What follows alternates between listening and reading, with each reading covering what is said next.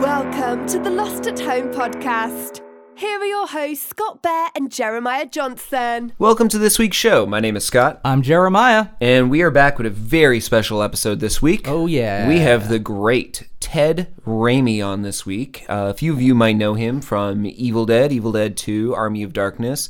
This week's episode of Ash vs. Evil Dead, where he plays Chet, Ash's brother from high school. And, heck, you can go back to, like, Sequest, Xena. He even played Heavy Metal Youth in 2 episodes of Twin Peaks. That's yes, what he was. Yes, he did. Twin as, Peaks. Yeah. I only mention that because he plays in a lot of things, but obviously, just being billed as Heavy Metal Youth normally wouldn't be enough to note, but the fact that it was Twin motherfucking Peaks is just huge in my book, so... Now, before we get into the interview, we have a small bit of housekeeping to take care of. We have 2 sponsors, Horror Decor, which you'll hear an ad for a little bit later in the show, so I won't waste your time now, and the Bandbox. The Bandbox is a subscription box service, a lot like a lot of the others you've heard about, except this one doesn't include the standard Funko Pop, t-shirt, action figure, crap off the shelves that you can go to Walmart and buy.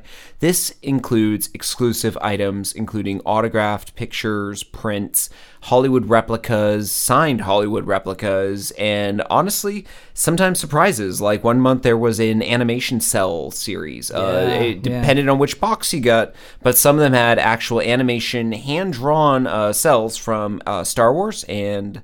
well, Star Wars Droids, Star Wars Ewoks, and I believe She-Ra, He-Man, and a few other shows from the 80s.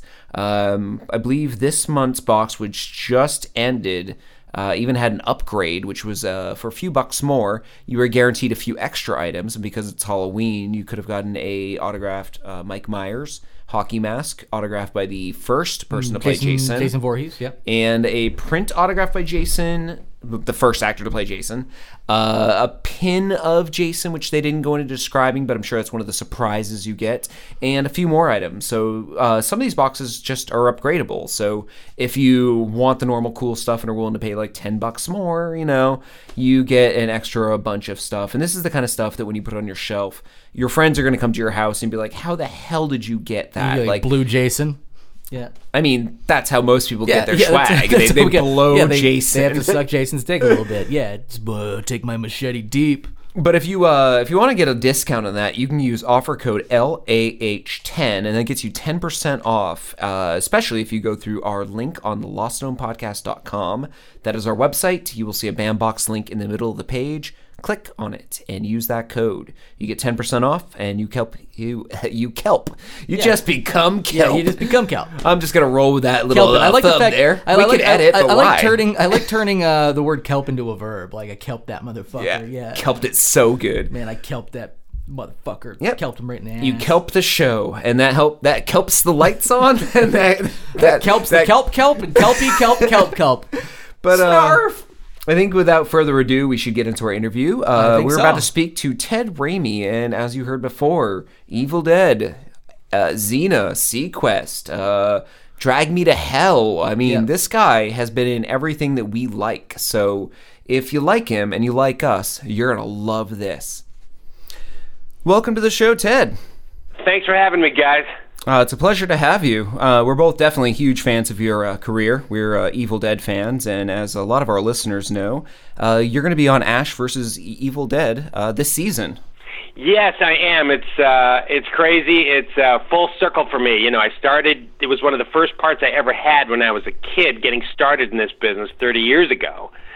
And now, after a 30-year career spanning whatever that is. 4 or 5 presidents. I've come back now full circle to the show, and it's fantastic, and made all the better by the fact that it's not just some watered down version of what I did 30 years ago, but it's full, in your face, Evil Dead. So it's fantastic. Actually, I will even go as far as to say, it is more in your face now, because what we did as an R rating in the theaters back in the 80s, you couldn't do on television in those days, but you can do twice as much on television now. That's right. That's true. We just caught up with the show. Episode 2 aired last week, And that whole scene with Ash stuck in the torso with the penis hanging in front of his face was hilarious. Yep. And that is hilarious. And I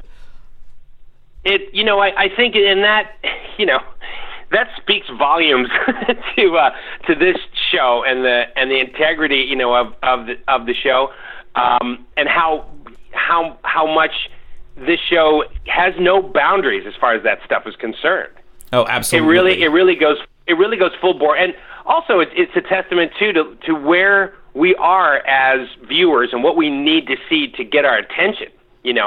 I think it does speak to that as well, and I'm so grateful to be involved in this all over again. I really am. Well, I think about that too when watching some of the old movies and stuff, and when you show some of the old movies to kids and they expect to they say like, oh, that movie sucked because it didn't have this kind of gore or this kind of stuff in your face things, and it for instance I think I was just watching A Legend of Hell House just last night, and that actually had a PG rating, but scared the crap out of me, I know, when I saw it. But I'm pretty sure if you saw something like that today or showed it to kids today, they kind of have a different expectation, especially with the internet generation. Everything is kind of in your face, but it is good to see.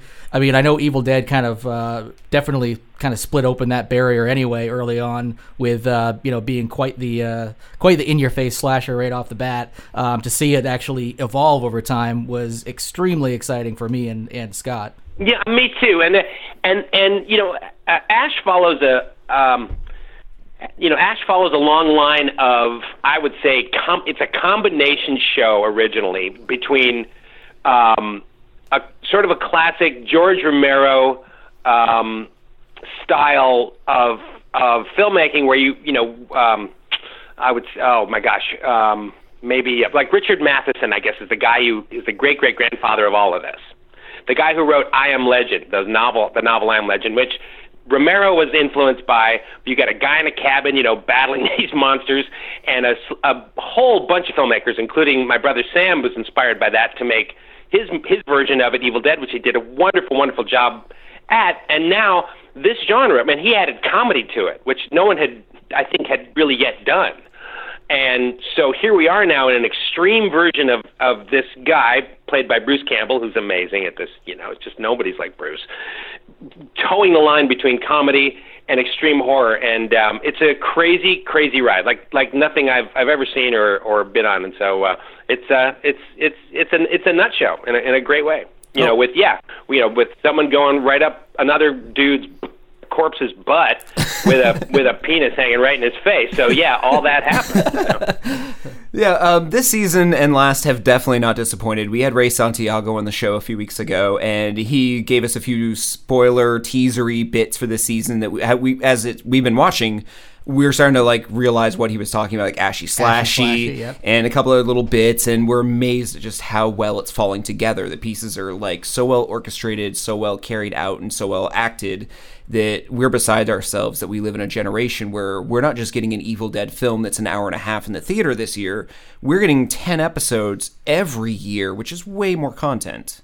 It is way more content, and by its nature, it requires dialogue and storyline. I don't think it's even possible for any TV budget to have that much action. Action costs a lot of money. Every few seconds of action you see there's dozens of people behind the scenes working on practical and digital effects for it, and the time involved in it and is crazy. So by its nature, you have to have dialogue. But the writers on season 2 have really managed to give Ash some great, awesome things to do, and especially to say. Ash does talk a lot, which he never really did in the original movies. That's true, yeah. Usually he was known for his one-liners, then a lot of action. And in this, yeah, he's had great dialogue. Like the first time he meets Lee Majors, his father in season 2, their little back and forth that harkens back to the $6 Million Man was amazing. Yes, it was. The homage was great. The better, stronger, faster line was really, really funny. And yeah, we know our audience, and we know that somebody as incredibly venerated and talented as Lee is definitely going to have a shining moment. But also just that Lee is just perfect for that part. Even if he wasn't a famous guy, he's just great. He's just a great actor. So it was a pleasure to work with a guy like that. But Ash actually speaks in this show, and the writers gave him a great voice. He's one of the great idiots of all time. And I'm curious actually to see how that plays into future episodes once we introduce your new character Chet, because I could only imagine, and this show is going to actually air the same week as your first episode on the show, exactly what kind of banter you're going to have with Bruce. Oh yes. So the question is, will this show air after it airs? It will. We're recording this a few days before, but it'll air a few days after. Right. But then I can tell you, Chet is Ash's oldest best friend from this small town that they're both from called Elk Grove, Michigan, which we've now seen that Ash, has come back to because evil brought him there.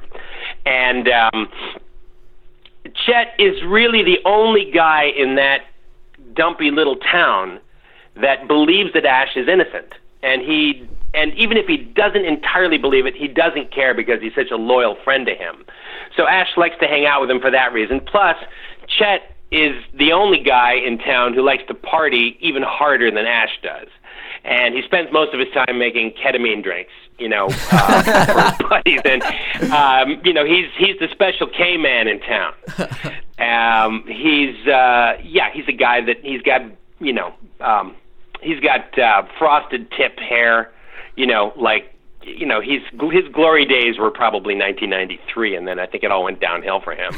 So that's sort of what his vibe is. But yeah, Chet begins the quest with the other 4 and now I guess 5 team members of that group. So yeah, it's pretty cool. Along with Ruby and Pablo, Kelly, and Ash, he's sort of taken along for an unintentional ride with those crazy people. And you'll see in future episodes that there is a big surprise for Chet. Although I can't tell you what it is, but Chet reaches, I'll just say that he's pivotal. That's all I can tell you. Okay. There's also another surprise. I can also tell you that there's one other really, really big Easter egg later in the season. So just watch out for that. It starts, I think, in episode maybe 8 or 9, but you'll have to kind of watch out for that. I can't tell you what it is. All right. Nope, sounds good. We won't pry. On the edge of our seats, yeah. Yeah, they won't let me. If I do tell you, I'll tell you what happens. I'd love to tell you guys, but and give you guys an exclusive, but the truth of the matter is if I did, these 2 giant thugs would pull up in a big black SUV, and they would say Stars Death Squad on the side of it, and these 2 goons would get out. They'd take me, and you'd never see me again. That's all there is to it. Okay, but I will give you everything in my house. You can have everything there because I won't need it anymore because I'll be dead. Well, okay, we got that on record here. There might be another thing that you can't talk about, but and maybe this is just a rumor because there has been a rumor floating around that you might play more than one role this season. Is that something you could talk about, or is that just purely a rumor, or is that something we're also going to have to be surprised with? Well, I'll tell you this. I can tell you this. Chet is character number 6 that I've played in the Ash Evil Dead universe. I've played. Look, I'm a character actor. It's what I do. It's not something that I sort of got thrown at. I've done it my whole career, and so this is number 6. I've done. Of course, there's in Evil Dead 2. I play Henrietta. In Army of Darkness, I'm 1, 2, 3, 4 other characters, totaling 5 characters, and now in this I'm Chet. And so, is it possible that I play another character still making number 7? I won't say it isn't possible, but I won't confirm that either. Okay. You'll just have to go by the law of averages and make up your own mind, but I can't tell you that. Okay. All right. Now, speaking back to the Evil Dead series, and for a lot of your fans, they know you were on Xena, Warrior Princess, for years. Yeah, that's right. These seasons of Evil Dead basically feel like a reunion for you. That's how I see it, at least. You're back to work with Bruce Campbell and Lucy Lawless. How does it feel to be back on set with both of them after all these years? Oh, it's fantastic to be with those guys. They're energy powerhouses. You can't lose your enthusiasm or drive around either one of them. You may come to set tired, needing 3 cups of coffee and 6 donuts, but it doesn't really matter because those guys are so energetic and so enthusiastic. When you get there, you don't need them. So for that reason, it's great. I know it's nice to work with them again because it's like being in a theater repertory company or something, just doing a different play.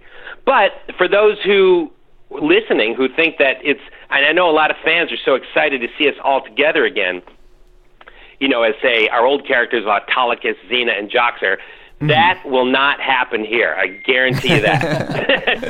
That is not the case in Ash versus Evil Dead. I'll tell you, if that was, you know, then Xena really never had the mouth that she has on the show, I would say. So things are quite different between these three new characters, but it's still wonderful. And then, of course, we're joined by two other amazing actors, which are Ray Santiago and Dana DiLorenzo, you know, and especially, and Dana's doubly amazing because Dana is, in my opinion, the greatest slinger of four-letter words that I've ever seen on television. She's like, you know what she's like? She's like the white Samuel L. Jackson. I like that. The white female Samuel L. Jackson. I mean, she really can sell, you know, all those dirty words like nobody can. I mean, actors try, but she really succeeds, and so it's hilarious to watch. I think, you know, usually you don't wait for an actor to swear. Usually a cringe because they do it's a cringe-worthy thing, you know, for all of us to do, but she seems to take to it well. So it's awesome. That's great. Staying on the past here, now in the original Evil Dead movies, we've read that your brother Sam actually liked to, quote-unquote, torment you on set. Just curious, what exactly went into Sam's brother-like tormenting of you?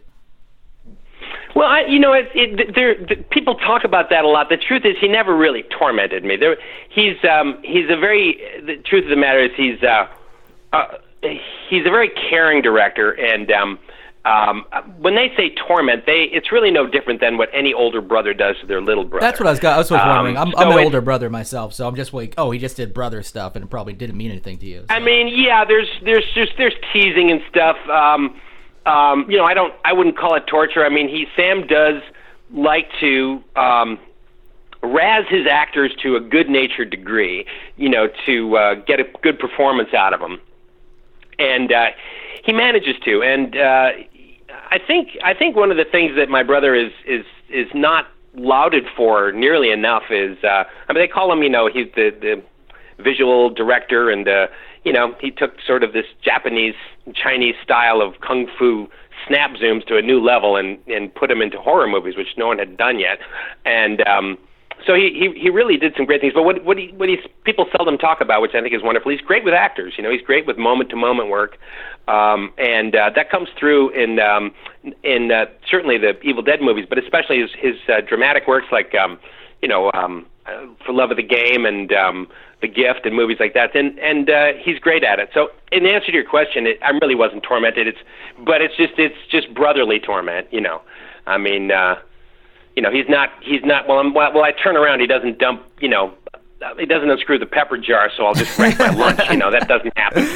But stuff like that, just not on set. You know. Okay, yeah. I guess. I mean, moving away from what would be a negative set of memories, almost. Can you tell us, like, do you have any like favorite memories of working on the Evil Dead series, both TV show and movies? Oh well, you know yeah. I mean, I'll tell you, Evil Dead 2 was. I'll never forget working on Evil Dead 2 because, first of all, it's where I got my Screen Actors Guild card. And now, today, you can get a Screen Actors Guild card by showing up 3 times and saying, actually, you don't even have to say a line. You just have to show up on set 3 times as an extra, and you're automatically a Screen Actors Guild member. That's true. But when I started, you had to have dialogue in a movie, in a feature film or television show. And I thought, wow, okay, this will be an easy way to get my SAG card. They just want me to put on some costume for a while and be a monster. I said, this is going to be a breeze, man. I'm going to be SAG. This is going to be great. And it was, without a doubt, the hardest thing I ever did in my life. I was 20, and it nearly killed me. It was like the Rommel campaign, and I was Erwin Rommel, you know, being pounded every day by the British in the desert. That's what it felt like. And we shot it in North Carolina, in this very small town in North Carolina, and in this abandoned high school in the middle of summer, and that high school had no air conditioning, and I was in rubber latex suit. In the high school gym, it was almost 90 degrees, but in the suit it was about 110. So I had an oxygenator. I breathed into an oxygen mask when I wasn't shooting. They had to open up the costume several times to keep me from passing out. I was hanging up from wires. I was completely blind most of the time because the lenses they put in, to make my eyes look possessed, were essentially they cut off all your vision, So it was one of the hardest things I ever did, but it was great to be a part of that, and it was great to work and finally, get to hang out and work really hard with Bruce, whom I had not really worked that hard with on a movie before. We had done a couple little projects at that point, but nothing so elaborate and crazy like that was.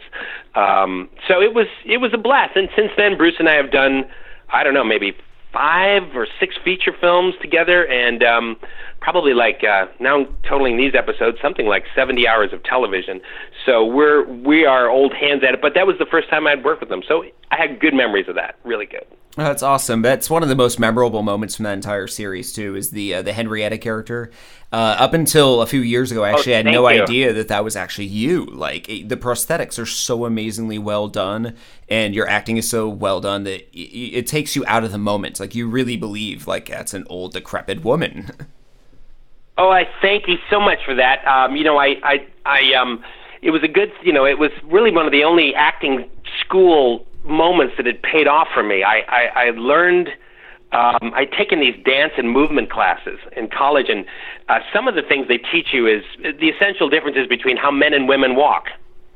And so I practiced that so much, and it really came in handy in making her be a woman, so that was a crazy thing. And that really came in handy. And the rest of it really was the makeup, the incredible makeup effects by Mark Shostrom, who designed it, but it was applied by Greg Nicotero, Howard Bergman, and Bob Kurtzman, who became K&B Special Effects shortly thereafter, which is really one of the most prominent effects companies Hollywood's ever known. They've done everything.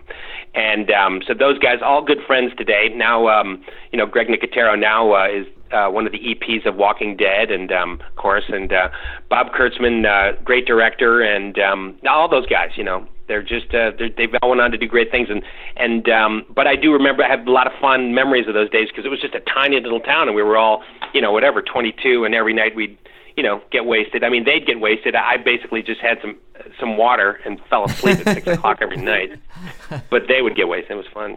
Yeah, your drug at that point was air. Yeah, that's right. I remember too. Bruce Campbell likes to recall this story when those guys lived in a house at that time. They rented a house down there where we were shooting the movie, and they threw this huge party for the entire cast and crew. And it was after work, so I had been in the Henrietta makeup all day, and Bruce and I drove to the party, and it was just getting started around 7:30, and I walked in. And Bruce tells me, and I don't even remember this, I crawled behind the couch and fell asleep. I didn't have anything to drink. I was just that tired. And I woke up around 3 o'clock in the morning wondering if I was wasted, but I wasn't. And it was just a terrible thing. It was just there was no rest for that show. But now things are much different now. I mean, playing Chet is not half as hard, as doing that. Plus there's just much more money than there was before. It's much more comfortable because of that. And but I'm still with Bruce, and now I'm with and with Lucy again. But of course, now Ray and Dana round out the cast. So it's awesome. Yeah, and what a cast it is. We are, like I said before, huge fans. And I don't know if you can actually go into this because it might ruin any kind of season finale or whatnot. But do you have any plans of reprising your role as Chet on the 3rd season, which was just announced, of Ash vs. Evil Dead? Oh, my goodness. You know what? That would have to be a question for the writers of that show and Rob Tappert. I couldn't tell you. If you speak to Rob, by all means, request it. Absolutely. I don't know if Chet may or may not come back. I don't know. It just depends. But it was great shooting it this year, and then even if he doesn't, it was tremendous being in this Evil Dead universe again. You know, it was mind blowing. You know, it really was. Absolutely. I think at this point of the show, we're going to transition. We're going to move into our 10 questions that have never been asked of you before in an interview. I'm afraid. I'm a little, boys, I got to tell you, I'm a little afraid. And that's okay. Just take them as they come. You can obviously extrapolate as much as you want on them, or you could just kind of rattle them right off, whatever you feel. Feel free to be as tangential as you feel like, too. Just start blasting into things here. Scott, I think you're going to take the odd number, and I'm going to take the evens, right? That sounds perfect, yeah. And our first one's a softball. We throw it to everyone just to kind of gauge the playing field here. Number 1, who is your favorite Ghostbuster? Who's my favorite Ghostbuster? And I believe you have 8 to pick from now. Who is my favorite Ghostbuster? Okay, let me think about that. I think Harold Ramis was my favorite Ghostbuster. Yeah, he's popular. I think he was Egon, if I'm not mistaken. Yeah, I think that's that correct. character's name. I think it's Egon. Absolutely. I'm a Harold Ramis fan. I like his dry delivery of everything. I mean, they all sort of delivered it sort of dry in those days, but I mean, he's my favorite. He's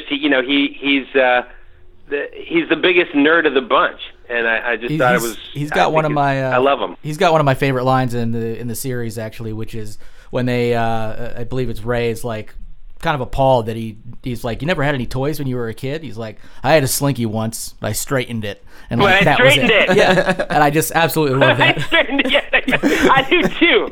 I think that line's hilarious. So that's so the answer to your question. I think, I love that. It's like a perfect. And he also has a great one in Ghostbusters 2 where he says, after Rick Moranis gives a rambling and stupid opening statement about how they shouldn't be involved and how angry he is that they gave him a blue slip and he doesn't understand what it is, and he says, "Thank you. That was short but pointless." I think it was his line. That was really very funny. Yeah, he's a great writer, and he's primarily a screenwriter who became a director. And I was in one of his movies once called Stuart Saves His Family, and I remember he was just like he is as that character. He passed away now, but he was tremendous. All right. We got number 2 here. What was your favorite Halloween costume as a kid?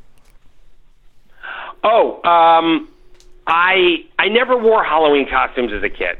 That's the truth of the matter. What I used to do, though, is frighten children that came to my house.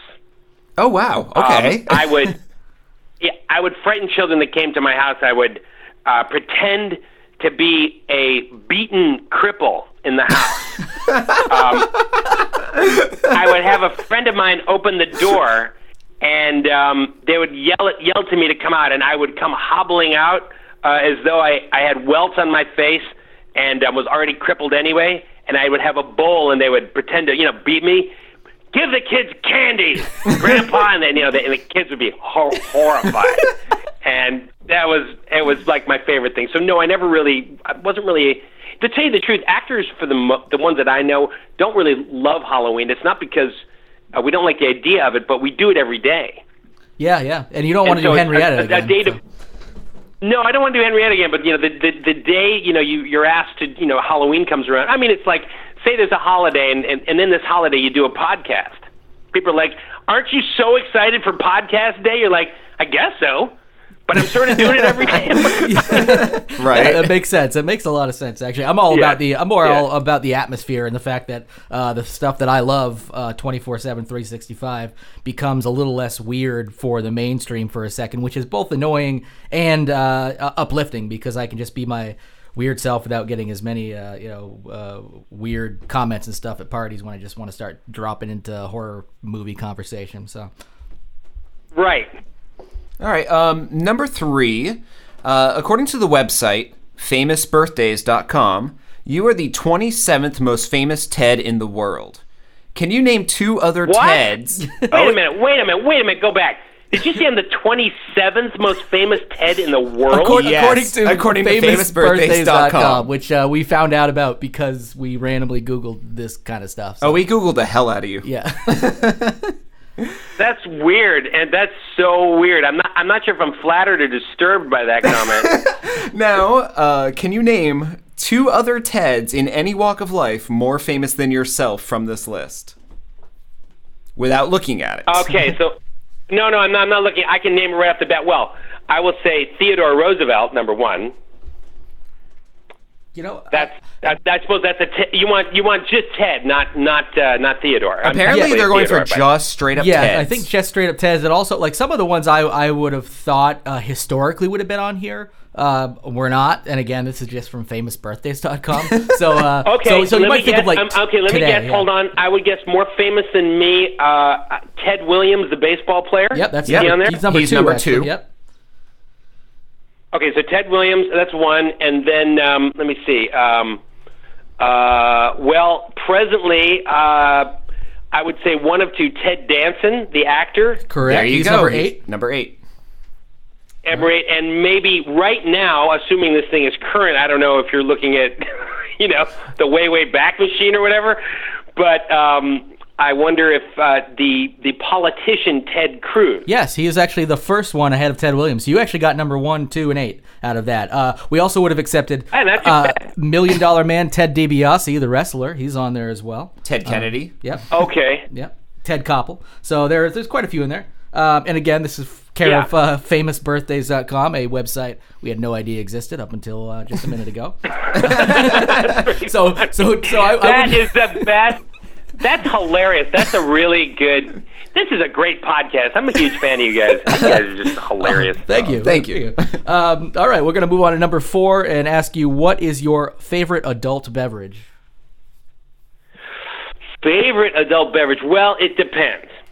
It all depends. I mean, I would say on your average night, I would, just not thinking, throwing something together, it's going to be an old-fashioned. Oh, very good. Yeah. And I make classy it. Too. Yeah, I make an old-fashioned. That's probably my most common choice. I'll do that with Maker's Mark and stuff, or I might use this one I like from Detroit called Woodward Limited. And then on other nights, I'm a gin martini guy. Oh, very good. I like my gin martinis. I make those. Yep, I make those frequently. And there's another sort of take on, I'd say a whiskey sour, which it's like an adult whiskey sour, and it's called a Gold Rush. And look it up if you amateur mixologist like I am, if you want to make that. This one is, I think it's, if I'm not mistaken, it's about a half to 3/4 part ginger liqueur, and it's about 1 part. I like bourbon. I'm not really a big, whiskey fan myself, Irish whiskey fan, like American bourbon. And 1 part or 1.5 parts fresh squeezed lemon juice. You shake that sucker up, you pour it in a rocks glass, and it's crazy good. So all that. But now also that I've done Chet on Ash vs. Evil Dead, I would... if someone offered me ketamine, I don't know if I'd say no at this point. That is some crazy tranquilizer stuff, man. Yeah, it's watching, all these actors do their bits on it. I mean, I'm sure you now, since this episode's aired, you saw Dana DiLorenzo, take her ketamine trip, and I don't know, it looked like fun. So I think I think I might try that. I'm not saying I would. Kids, don't try it at home. But if you do, I didn't tell you to do it. That's all there is to it. Perfect. All right, moving on to, what are we up to? Number 5. We heard once that one of your favorite movies is The Breakfast Club. If you were to identify as one of the characters within the movie The Breakfast Club, which one would you be? That's a good question. I will say that everybody thinks they're the Judd Nelson character. But the truth of the matter, which I think his name is John in the movie, if I'm not mistaken. I think you're right, yeah. I think his name is John in the movie. So everyone I think, can relate to John's anger. And I can too. But the truth of the matter is, I think Ali Sheedy's character, for the most part. And not because she dressed like a goth and was attractive. I was just the opposite. I was a really awkward kid that got bullied all the time in high school. But I really felt like an incredible outsider. It was an awful time for me, and I couldn't wait to leave. So I would say her. And if I had to choose one of the characters that I really felt that I was most like, I would say the principal. Because I thought I ruled that high school, but I didn't know that I was the lowest one on the totem pole. Oh, wow.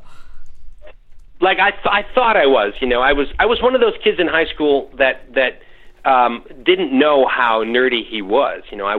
I walked like a duck, and I thought I walked like a prince, but I didn't understand why nobody thought I was graceful, and I was like that. Yeah, so good question. All right, well, if they did I totally totally just overanalyze that? Oh, no, that's what we were looking for. No, I think that's the best possible answer, and I feel like that's what it was. Yeah, exactly. We kind of like the analytics behind. We like your thought process that goes into it. Actually, prefer versus a single answer. Okay, good. Now, if they were to make a movie of your life, let's see, who would play you? Who would play Sam, and who would play Bruce? Good question. Who would play me? Man, that's a fine question. Let me think about that. Man, that's a tough one. I'm not sure I can answer that question. Yeah, that actually is kind of difficult. Because to answer that question may indicate what I feel I am most like, and what I sort of, and I'm not sure I can answer that question. It's a delicate question to answer. It goes right back to the kind of principled thing you were just talking about, where you might, be like, oh, Ryan Gosling or something like that, yeah. And then you ask somebody else, and they're like, oh, Danny DeVito or something. Yeah, so. So I don't think him. I would. I'm trying to think. I would say. If I could. Oh man! If you're ever in doubt, just go Tom Hanks. That's true. He can play anybody. Yeah, Tom Hanks is pretty safe choice, but I don't think that's right. Hang on, let's workshop this just for a quick second. Yeah, sure. Okay, I know. I have a perfect. Okay, I've got it. What's his name? That actor who? Okay, he's a really great comedian. And I just, for some reason, I'm having brain lock. I can't think of his name. He frequently works with Adam Sandler. He is, oh, God. David Spade? Did this, no, not David Spade. Rob Schneider? I will think of it. All right, we'll have to come back to that one. I'll come back to that one. Continue. Okay. I'll come back to that one. That's fine. Number 7. If you were to host your own TED Talk, being TED and all, and had a half hour to instill any of your wisdom on any subject unto the world, what would it be about? I would call it this.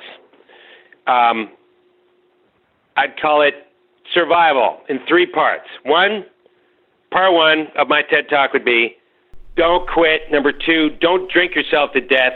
And part 3, review parts 1 and 2. Perfect. That's what I would say. Honestly, there's not much more to it than that.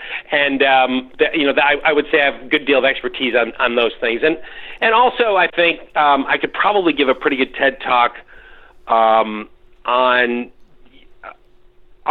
keeping your personal things personal in a world that is full of I would say self-expression. So in other words, how do you live your life in a world with Instagram, Twitter, and Facebook while still having some degree of privacy? I think it's the greatest trick for any of us actors to pull off, because those things are so important to do. For example, what I'm doing with you guys right now, even though you guys are awesome and amazing, and I'm so grateful to be on your show, still, if I told you everything that I really did, and all the things I was really, truly interested in, I think some people would not understand that, so you have to keep some things private, I'm a horror-loving guy. I love horror, but some of my fans don't understand that. They don't understand that I do, in fact, this is true, I'm not trying to be a weirdo, but I do have a bone collection at my house. They're legal. Treated they are. It's legal. I like that. They're legal. No, you can actually buy them. They are legal. Medical supply companies will sell them to you. Yep, I've looked on eBay and just checked around for that, and I saw that they were legal. Yeah, no, I have a collection of 30 or 40 porcelain dolls from different parts of the world, but they're not the cute stuff that like old ladies like to collect. Right? Yeah. These are the weirdest, most disturbing porcelain dolls you've ever seen in your life. And I grow, I do have a small little, what I call wicked garden out in back of my house where I do grow poisonous medicinal plants. and medicinal plants. So I do stuff like that, and it's weird. But certain things like that and many other things that I do, I would never, ever, be able to fully explain to fans.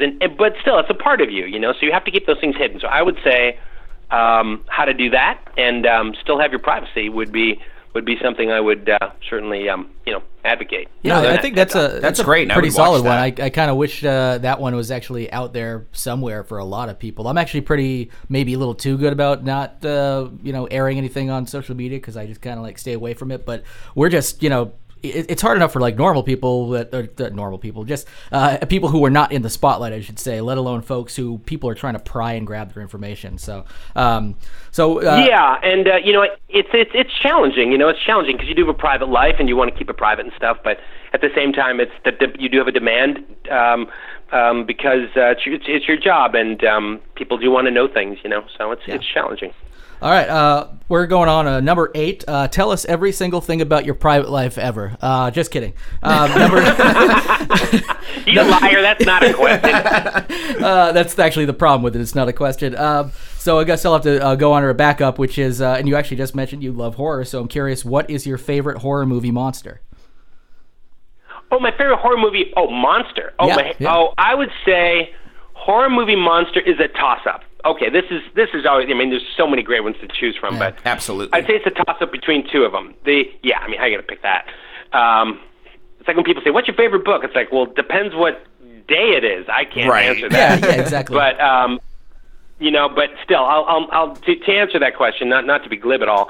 It's a toss-up between two for two different reasons. One, for sheer freak out, spooky terror, basically, just crap your pants horror, I would say John Carpenter's version of The Thing. Yes, the 1983 movie. It is so frightening because it has really, just like in the John Campbell short story it's based on, Who Goes There, no real form. It's just this shapeless thing that takes on any biological form it finds. It's so crazy and spooky. It's one of my favorite movies. And so disturbing. Mine too. It's one of my all-time favorite horror movies, and it's just tremendous. And that I would say probably that. And then I would say for tragic monster horror, in the vein of say Hunchback of Notre Dame, like a Lon Chaney performance, amazing, sad, the monster that could not love sort of thing. I would say that goes to, and scary too, David Cronenberg's remake of The Fly that Jeff Goldblum portrayed back in the 80s again.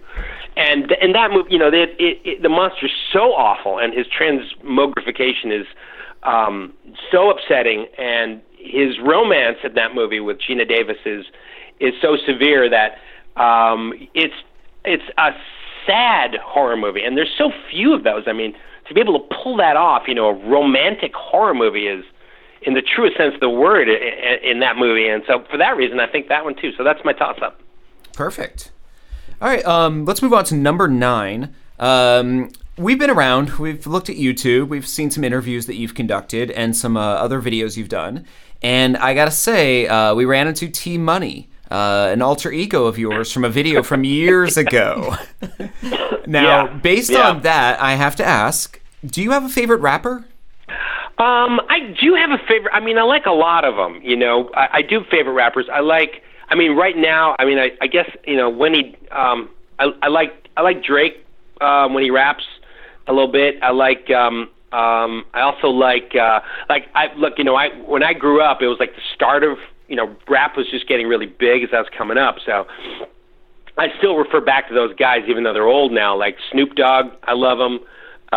He's, and his style of rapping is awesome. With Snoop's like, what is he? Oh, as I look up at the sky, my mind starts tripping, a tear drops my eye. Yeah, that I love Snoop. And then I like, and I love, and still the inimitable Ice Cube. He was awesome. I listen to him I still listen to those guys. And a guy like Ice Cube too he's just amazing because. Started in NWA, quit that, was a phenomenon, quit that, had his own, his own solo career was a phenomenon. And now he's just doing these like family-friendly movies. You know what I mean? All these right? It's just incredible. Like, how can you do that? How can one person be able to do all that? So he's really an inspiration, that guy. Well, you can when he can legitimately, convincingly go from NWA and be that much of a badass to playing in these like family-friendly flicks nowadays, as that kind of maturity and evolution sets in, but still is taken seriously as that badass from NWA. I agree. Yeah. With you. It's kind of a miracle. It's just the guy. I mean, talk about reinventing yourself. I mean, that guy totally reinvented himself. I mean, and Snoop Dogg did too, to a degree. All those guys did.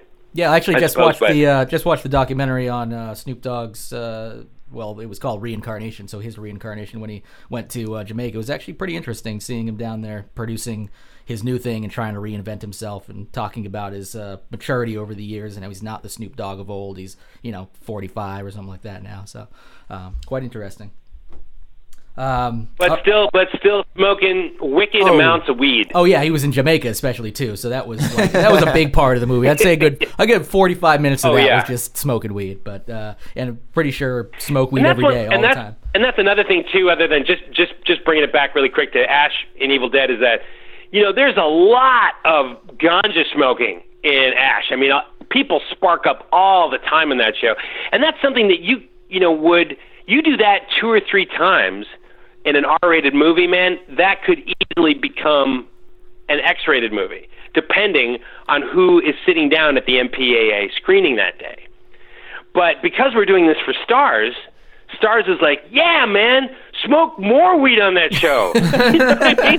Take more drugs. Let's see it. Like, they're so enthusiastic about it. I'm so grateful that this show found a home like that, because, if it had been a more conservative network, that we wouldn't have been able to do that. So I think, I got to hand it to Rob Tappert and Sam Raimi and Bruce Campbell for finding a home like that. So, yes, thank you, Stars. Thank you for letting us smoke weed, take Special K, and blow zombies' brains out. It's awesome. Yeah, something you're not going to see on ABC anytime soon. Before we actually get on to question number 10, curious if you've made any progress while you've been answering these other questions, of course, on who might play you, Sam or Bruce, and in a movie of your life. Hang on, I'm still looking. Keep going. I will get there. I will. I promise you, I will figure it out. No problem. We'll hit number 10 here.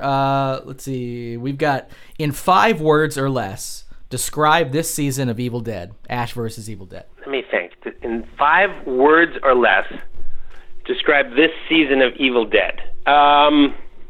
First, maybe a couple. I don't know. Will blow your fucking mind. Nice. Yep. There's 5. Yep. Don't be consumed by anuses. Is that? I feel like there's 2 ways to take that too. Like, don't let anuses consume your life, man, or don't literally be consumed by anuses. Like, yep. Yeah, another part of your TED Talk. Now, part 4. Yeah. Yes. Michigan does have zombies. Nice. Also, beware of Elk Grove, Michigan today. Okay. There's a few right there. Those all are great. All right. I guess we're left with number 6. Yes, I found the person who should probably play me. Okay. Strangely enough, who's had a very similar career as I have. You're gonna laugh when I tell you this. I think who should play me is Rob Schneider. That's what I was thinking when you mentioned Adam Sandler. Actually, it popped into my head. Yeah, Rob Schneider. Yeah, just a couple. Have Rob Schneider. He's just a couple years older than me. I love watching him, and I think we're very similar kinds of actors. I suppose I could even play him if I had to. Oh yeah, you could swap the roles. Yeah, perfect. All right, perfect. All right, well, thank you very much, Ted, for taking your time today to speak with us on the show. Thanks, guys. Thanks for having me. It's a blast, and you guys are just awesome podcasters. Thank you, guys. man. I love all your shows. I'm a big fan. We really appreciate it. Thanks. All right, thanks again, Ted Raimi, for sitting down with us and giving a nice little chat there. It was quite enjoyable, very personable guy. It was awesome to pick his brain about something Scott and I have been so into for so long, Evil Dead. And hopefully we'll be able to round out some of the rest of the cast of that as well sometime coming up in the near future. But without further ado, in order to continue to bring you awesome interviews like Ted's and to keep the lights on at The Lost at Home, we do have one more ad, and they've actually, this sponsor was with us now. This is the second week that Horror Decor has been a sponsor with us, so we're going to go ahead and listen to what they are all about. If you're looking to scale up some new items for your crypt that'll make all your friends say, "Who did you kill to get that?" then Horror Decor is the place to be. If you go to horrordecor.net, you'll just die at the selection of amazing items for sale, such as pillow shaped like an ancient VHS tape, the kind of kill I hear, as well as scented candles featuring Buffalo Bill's scent of skin lotion, and retro flags from Crystal Lake, the Overlook Hotel, and Springwood. If these items are tickling your bones, if you're bleeding in anticipation, go to horrordecor.net and make a purchase today. You won't be sorry. So yeah, go check out Horror Decor and help keep the lights on and keeping us with these awesome guests we've been getting. Before we leave you today, we do have a little bit of what I would call an update on a previous show. A couple episodes ago, we did a show called Witch Camp, and we had a little piece in there that, Scott, you actually came to the table with sort of an update of sorts, kind of a related story, I guess, to one of those. Yeah, this is based on the story we did about the shocking 5 internment camps in northern Ghana for what are considered witches within the community of Ghana. These are considered human rights violations by the UN, and people are slowly starting to work on closing them. But this is just showing, this story here, that is going to show you just how like systemic the issue is. About 500 youths mobilized themselves in northern Ghana and set ablaze 4 houses of suspected witches this past Friday morning. On the good side of this, no injuries or deaths were reported. What is assumed is that the people who were residing in these homes were out for the day or doing some form of, any kind of like life thing outside of the home, which is very fortunate for them, because had they not been, they would have been burned alive. This was done based on suspicion by the youth that these witches were involved in what are considered sudden deaths of some kids in the community. We don't know what caused these deaths. We have no idea. Witches, clearly. But also neither do witches. they, because they're blaming these 4 households of witchcraft. And, they burn their homes down. And this is just another indication of what kind of weird, spiritual, superstitious kind of life that, like, the people of Ghana specifically, and also in different parts of Africa from old stories we've covered, like the goblin story we did about 2 years ago. Just how this form of superstition not only exists, but is believed in such a way that it almost harkens back to our very own Salem witch trials in the US. And then the trials before that, where the Salem witch trials actually came from the early colonies, and then from England even before then, where, granted, not very many people were burned, but there were plenty of witches that were put to death and things like that. And it points out, like, there's this kind of misunderstanding, or I guess a lack of understanding and knowledge about Africa as a whole, as a continent, based on, outside of the very clear ones, like, we were talking earlier about how we'll get a lot of news out of like South Africa or Egypt or some of these, Northern Africa because of terrorist involvement. But the rest of it is sort of, to harken back to some old terminology, the dark continent, where there's really a lot of unknown. And we found this when we were actually digging into stories from way back in the Goblin days, down to this witch camp story, that it's actually tough to find information out there on this kind of thing. And we're thinking one of these days, whether it's a whole show or just spattered in web droppings, we would like to do a little bit more digging on some Africa-related stories in general. And it takes a little bit of extra digging, but we also find that based on our niche, if you will, we're trying to find stories that other people aren't bringing to you. And the way to do that is if it takes us a lot of time to actually find them and dig it up, there's a good chance other people would never find it. So yeah, our show's credo may be a little vague on surface. It makes you smarter, but what we try to do each week is find you the weird and strange and the things you wouldn't normally find on any other site or any other podcast. Yeah. So we hope to aim to please, and in the future look for more stories, trying to flesh out a little bit more of the Dark Continent. yeah. But with that, I believe we're going to go out this week, and we'll be back again. So take care, enjoy. Yo, I had to hire 3 accountants cause my money's big as mountains. T-Money bust your ass. T-Money bust your ass. Oh, yo. T-Money bust your ass. Oh, yo. My money's getting bigger. Don't like to be mean or crass, but I put my pedal on your ass. I'm T-Money. My money's getting bigger. Oh, yo. My money's getting bigger. Oh, yo. To me, you nothing but a gnat. I bust your ass with my gat. Oh, yo. Yo.